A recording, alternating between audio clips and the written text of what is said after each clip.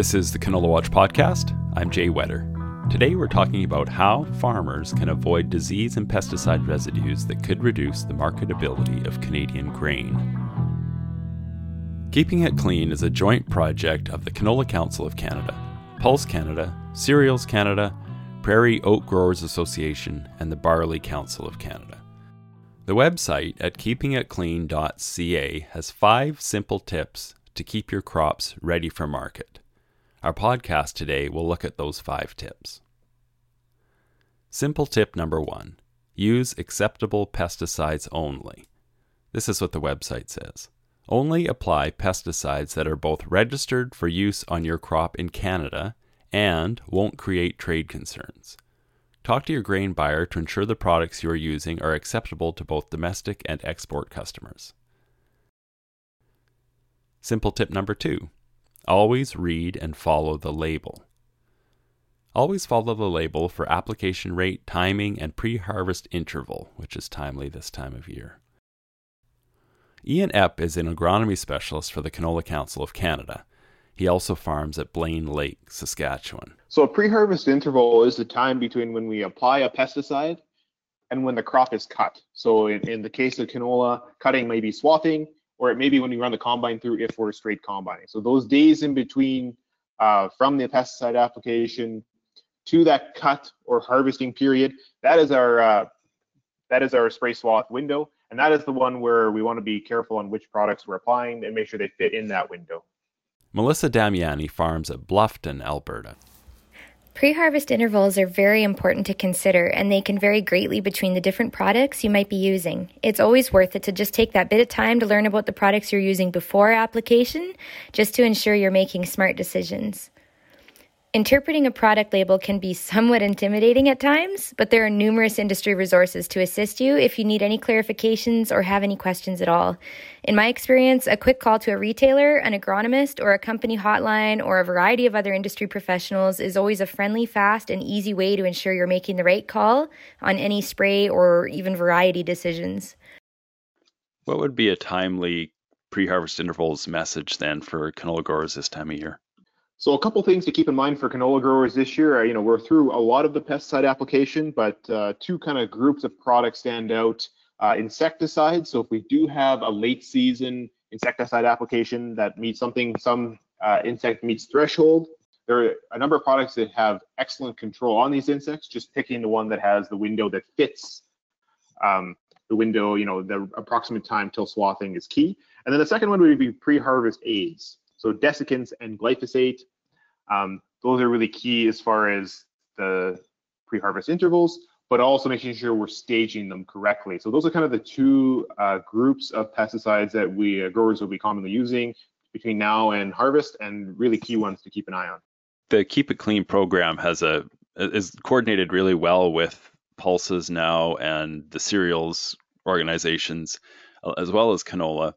And right across the board, pre-harvest glyphosate is an important one for all of those crops, and making sure the timing is just right. Can you tell me more about the right timing for canola, Ian?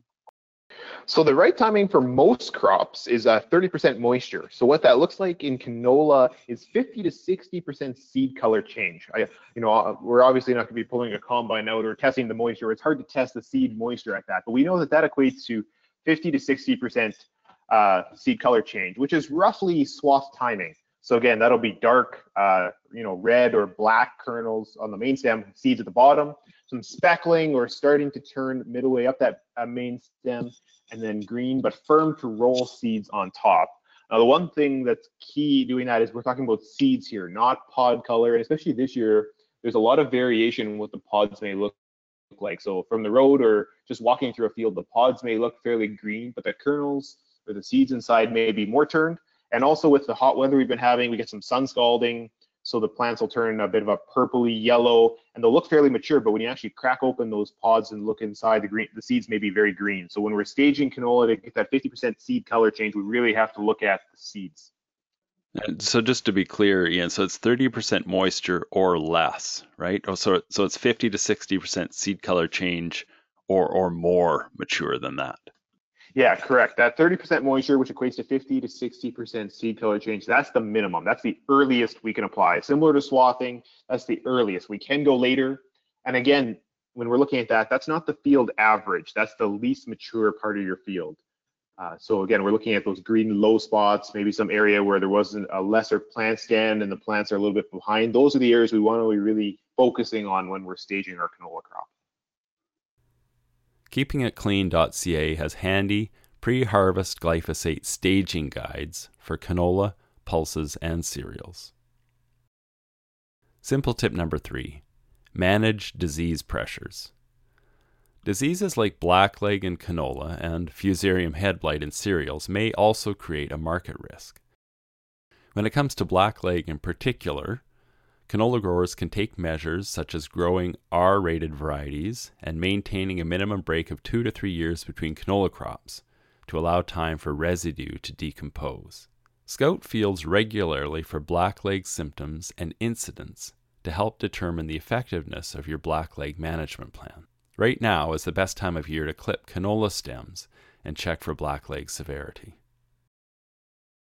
Simple tip number 4, store your crop properly. Proper storage helps to maintain crop quality and keeps the bulk free of harmful cross-contaminants. Here's ENEP. Most of our grain doesn't have storage issues. A farmer may go for a number of years without having any storage concerns, and suddenly something pops up and they go to treat their bins. So it's just a good reminder this time of year, as you're cleaning bins, treating bins that maybe have had a storage issue from last year's crop, or you're concerned about it for this year's crop, that malathion is just not one to use.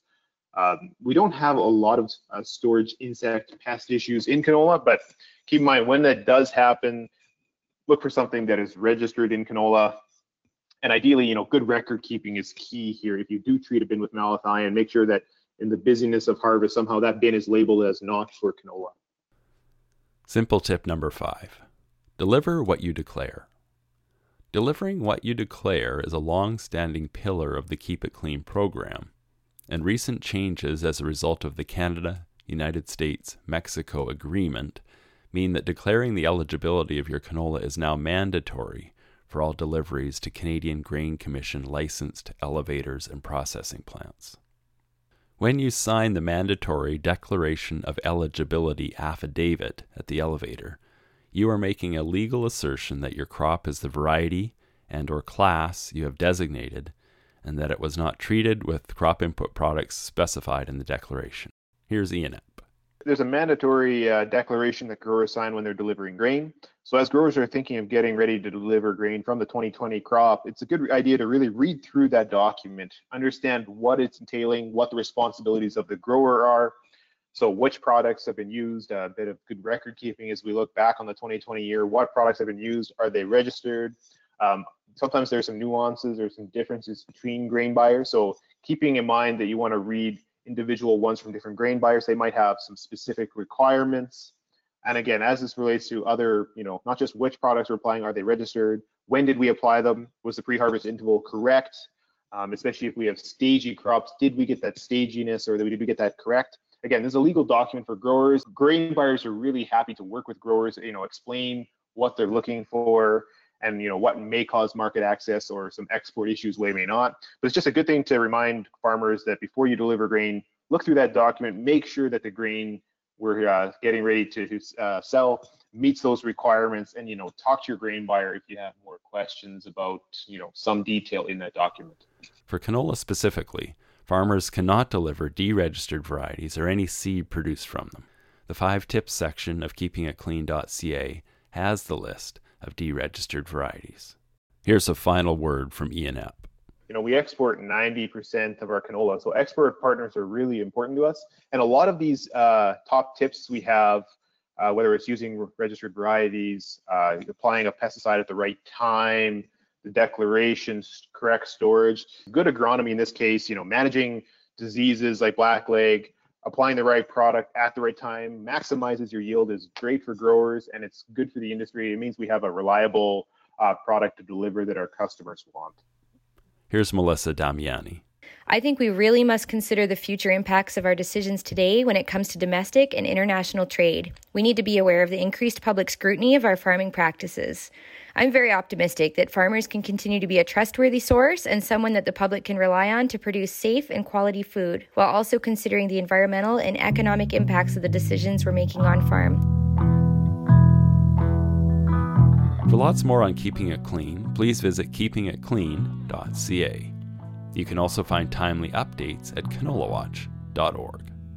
Canola Watch is a research-based agronomy service from the Canola Council of Canada in cooperation with the Provincial Canola Grower Associations, Saskanola, Alberta Canola, and Manitoba Canola Growers.